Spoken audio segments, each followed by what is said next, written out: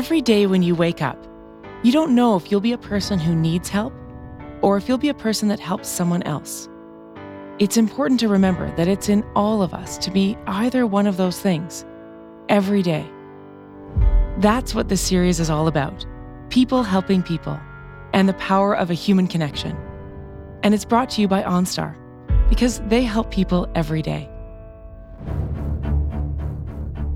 Some of our stories happen in far-off distant places, like a remote mountain pass that is suddenly overwhelmed by a landslide. Instantly, it knocked both of us out. So how many times we tumbled, if it just pushed us straight down, or we don't know, we were knocked out. And some of them happen in someone's bedroom with the click of a mouse. I tried to get his attention and say his name a couple times, but when he didn't respond and then it went quiet, I knew.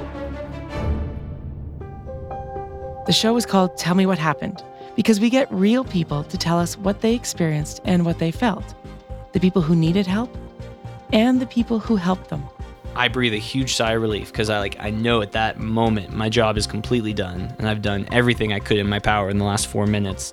And because OnStar is dedicated to helping keep you safe, every episode will contain ideas from an expert about how you can stay safe in almost any environment.